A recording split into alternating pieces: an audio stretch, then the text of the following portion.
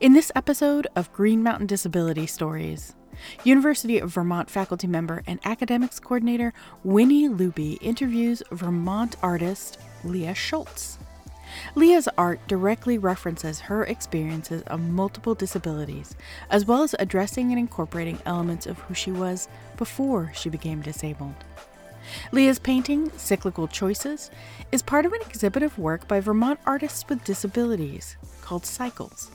The exhibit is being produced by Inclusive Arts Vermont and is currently being shown at the University of Vermont Davis Center in Burlington, Vermont.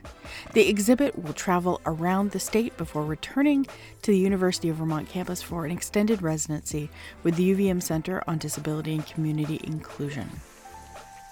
Let's listen. Okay, so welcome to Green Mountain Disability Stories. I'm Winnie Looby, and I am a lecturer and program coordinator for the Center on Disability and Community Inclusion at UVM. And today we're here with Leah Schulz, who's a Vermont artist. Her work is being included in a recent exhibit of art by Vermont artists with disabilities through Inclusive Arts Vermont. Leah, could you introduce yourself, please, and tell us who you are and what you do? Great. Thank you for having me. I have been listening to the podcast, and you guys have had some great guests, so I'm really honored to be here. Thank you. So yes, my name is Leah Schulz, and I am a watercolor, lino cut, and acrylic artist. And I live in Wilson, Vermont with my husband and my cat Norman. I am actually a UVM grad. I got my MBA from UVM in 2015, and my background is in consulting, and I also used to work for the Division of Aging and Independent Living. So I have had a career working in the field of disability as well. So I like to share my diagnoses because you really never know when someone is searching for a diagnosis and they hear a diagnosis, especially a rare condition. So I like to share that information because you really never know when someone is looking for that. So I have Ehlers-Danlos syndrome, mast cell activation syndrome, hyperadrenergic POTS, and small fiber neuropathy and erythromelalgia. It's a tricky one. And then I am currently studying to be a certified personal trainer and Reiki practitioner, as well as wellness coach and certified nutrition counselor.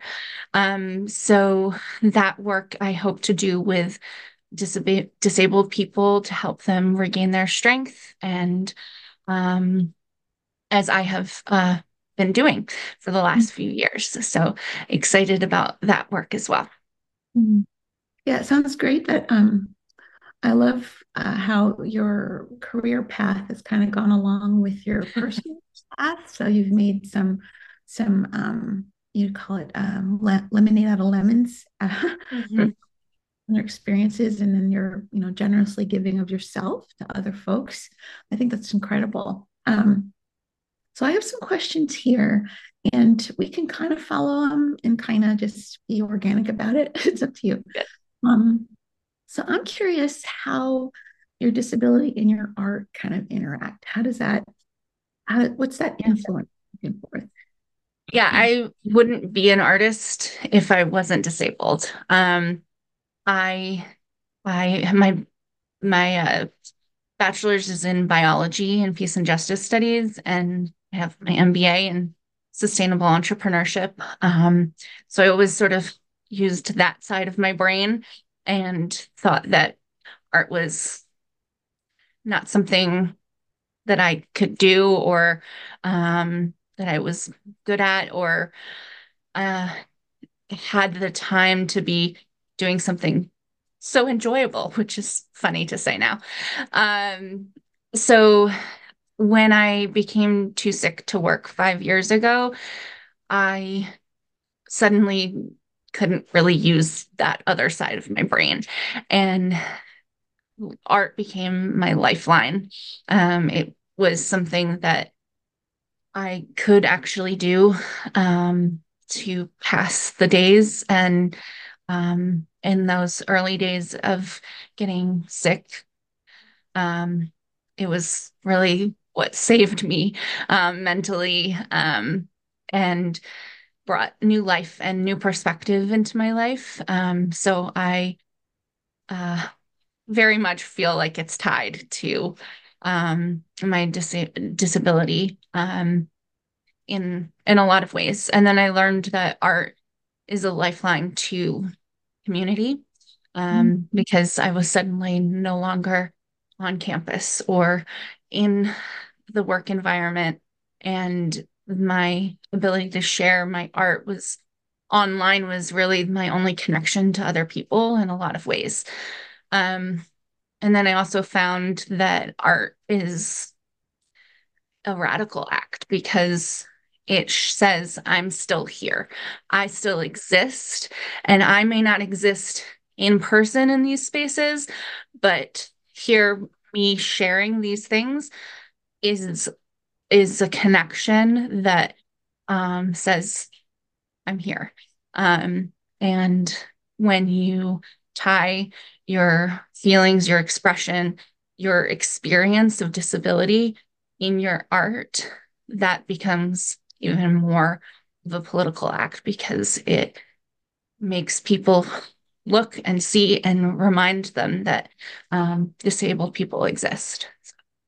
Wow, that's Yeah. incredible. Yeah, I like how you said it's a radical act. I definitely agree with that. In prior UVM, I did a lot of art in school and all of that, and that was kind of what my career path was gonna be. And I really got into education. But I have noticed, definitely, I did a little research actually as a doc student around artists and disability and the role that art played in their lives, right? And they all mentioned the community piece. They all mentioned like the personal kind of self-care piece. So I think that's fantastic. The way you put that's awesome. Um, let's see. So I'm curious, oh, so can you tell us a little bit about your piece that's going to be in the show, with inclusive arts? The theme is cycles. Mhm.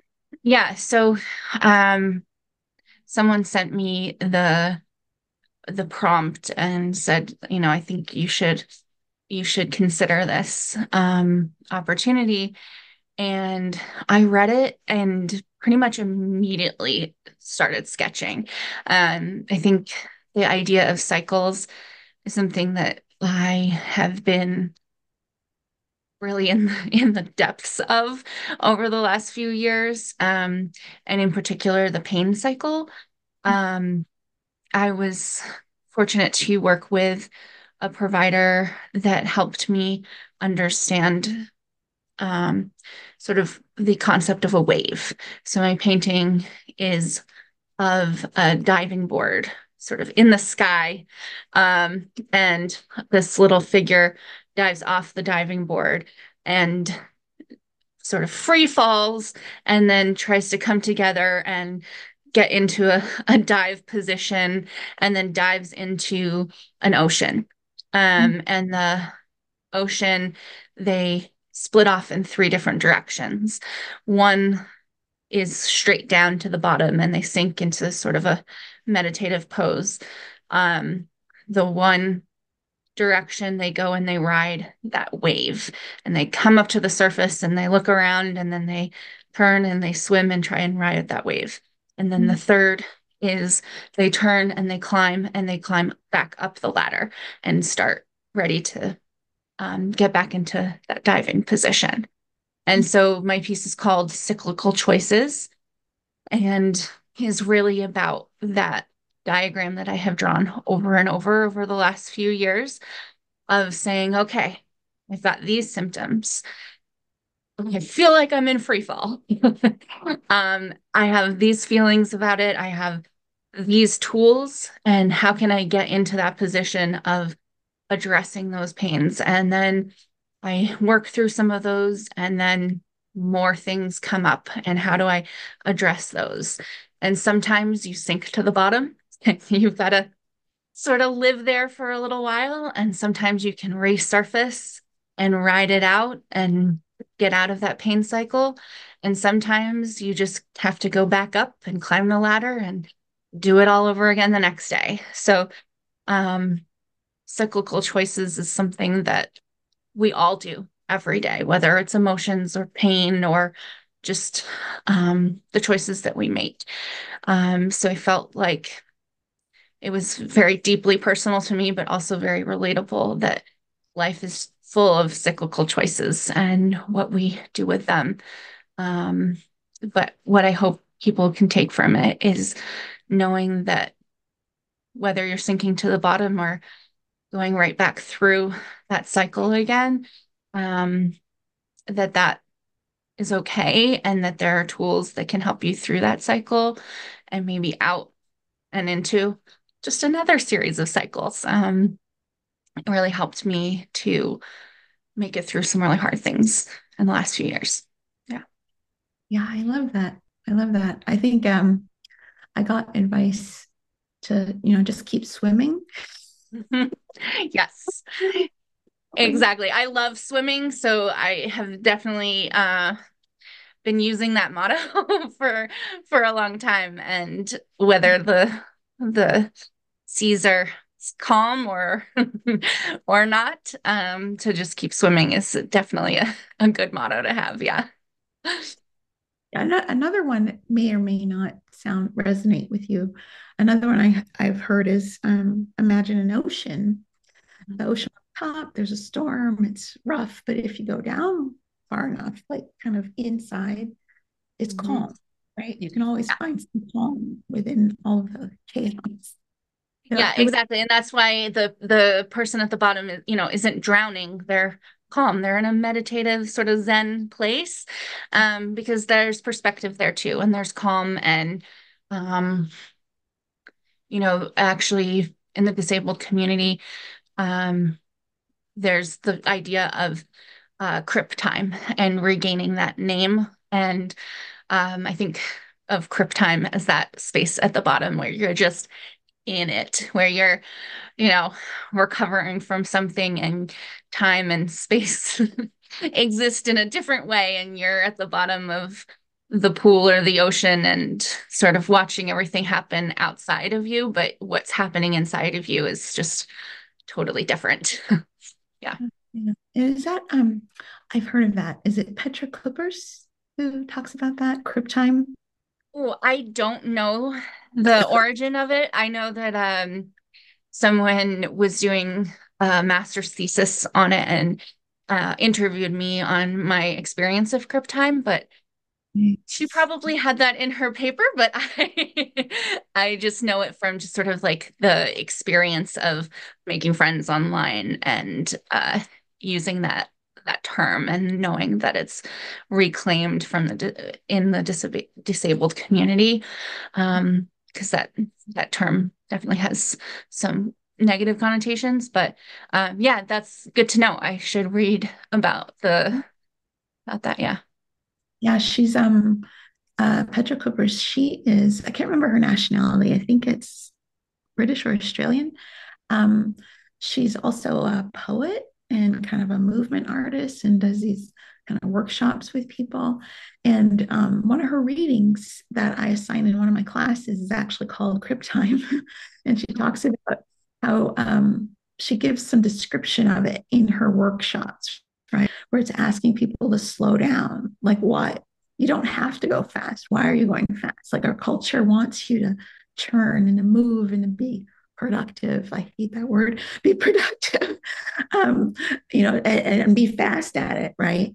Whereas, if your body can't do that, right, or if it's hard for your body to do that, you have to give yourself permission to take the time that you need, right? And then you can make those good choices, I think, is how that connects. Absolutely. Yeah, I learned that from the author Catherine May, who talks about that in her book Wintering. I so appreciated the idea of making a life that works for you instead of against you. And I think that is so much of the last few years for me, is carving that out and art being a large part of that. That's very empowering, right? Like to just Mm. control of what you want and how you need things to be, right? In the long term.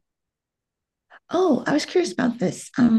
Inclusive Arts Vermont has put a lot of effort into the accessibility for the exhibition itself, including providing verbal descriptions for each piece of art. So when you wrote a description of your painting, what was it like for you to think about how to describe your art to an audience in this way?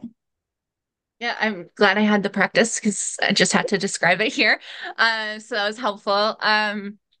I appreciated that they offered a workshop, sort of office hours to try and work that out. So I attended that, and it was great to hear about how other people experience art, and the use of the verbal descriptions in that way.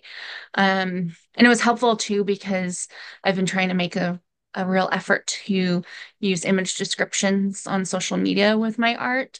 So to get a perspective of the do's and don'ts of that. And there's some great resources out there for that. And I think it's just a really simple way that you can show inclusivity and be an ally. And doing that on social media is just a really quick way and simple way to show support for different populations. So I was appreciative of it for this practice, but also applying it to my work. So, as we're recording this, the Cycles exhibit is just about to open as a residency on the University of Vermont campus. What do you hope the university community gets out of the exhibit and your art in particular? Hmm. Uh, I think a couple of things. I think the idea of being back on campus and in this way is important to me because I haven't been able to participate in alumni events or things like that in the last few years. So having a presence on campus in that way is important to me. And maybe if someone, reads my bio and relates to my painting, I think um, is something that I hope will stay with someone to know that disability can happen to anyone at any time, and being um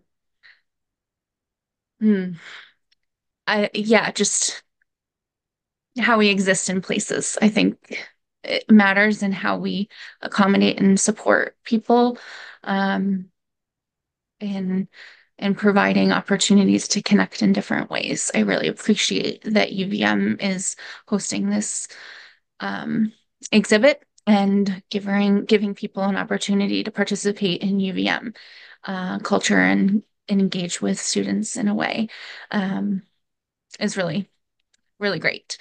Um, and then I also hope that if some student is struggling with their health as I did when I was a college student, um, that they can see themselves in the art in the entire exhibit, and see how other people have made their access needs work, and how other people have made um, accommodations and have had successful careers, and understand that there's a future for them out there. And yeah, so I'm excited to see how students engage with the exhibit. Yeah. I think we have a new student group on campus, Disabled Student Union. I think they started maybe last year, the year before.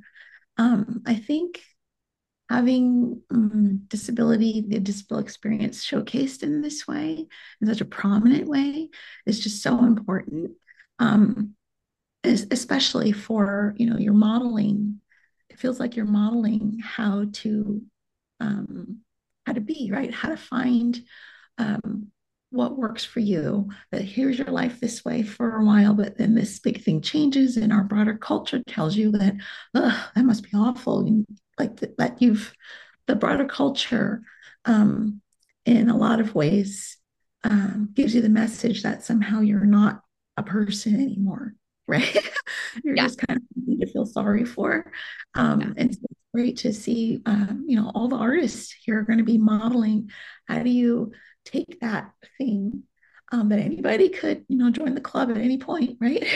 How do you take that thing and then move on and even like find or rediscover something that is really valuable to you in the long run, right? Like Yeah. some hidden talent, some hidden acuity that you have.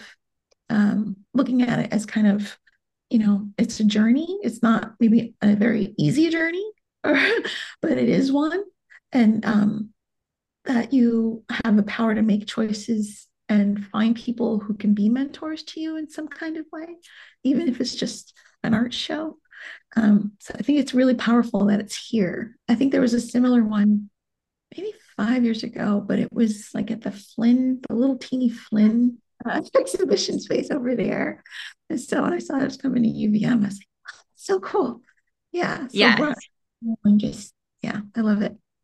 Yeah. Yeah. I really appreciate that. It's um yeah, the messages that we are given about what disability means, um, and what it really can exist as are so different. And yes, there are definitely moments that are definitely not easy. But it really, for me, has given me a chance to evaluate what's really important to me and how I can pursue that. Yeah. Yeah. That's a great point. Yeah.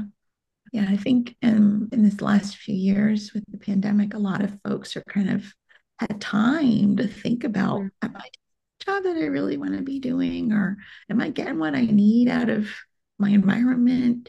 What about my relationships? Have I really cultivated these? So yeah, that's great. So I had one last question.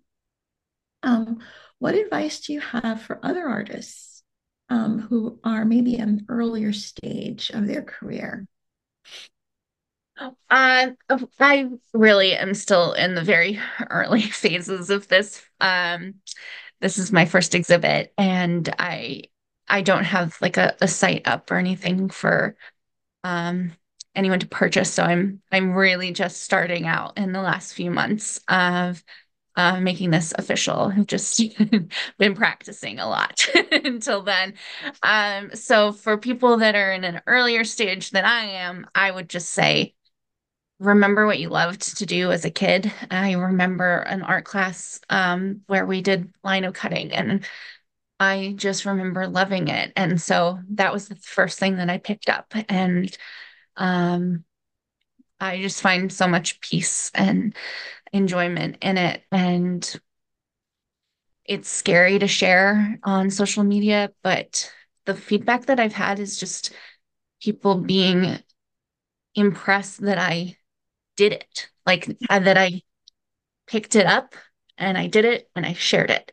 And there's so many people that have said, I wish I could do that. And I think that that's something that I used to think for sure. But if you have that desire, just do it. And you really, really never know where it will take you. So yeah, I think um, the weirder, the sillier, the better. And that's really what people respond to the most. Yeah. Yeah, yeah. Oh, that's awesome. That's awesome. I agree. I had a short little story, not about me, but um, she, years and years ago, I was going through a health thing of my own, and I had this idea to work on puppets. I remembered loving the Muppet Show and loving Sesame Street, loving marionettes. I know like those things creep people out a lot, but Yeah. I kind of like the creep factor of marionettes. And so I started making them, and someone told me that, like, it's important to find play as an adult, isn't it? Mm. So important. Yeah.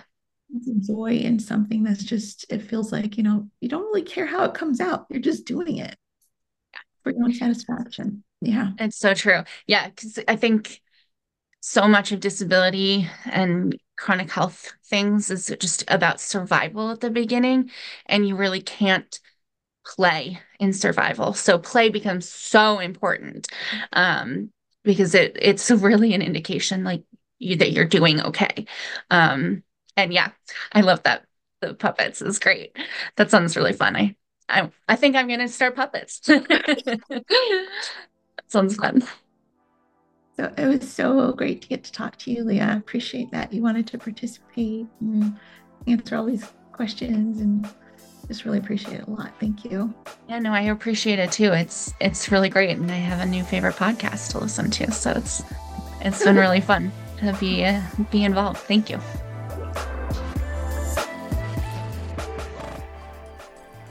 Green Mountain Disability Stories is a monthly show featuring stories told by Vermonters with disabilities about their experiences, opinions, and the systems that support and thwart them.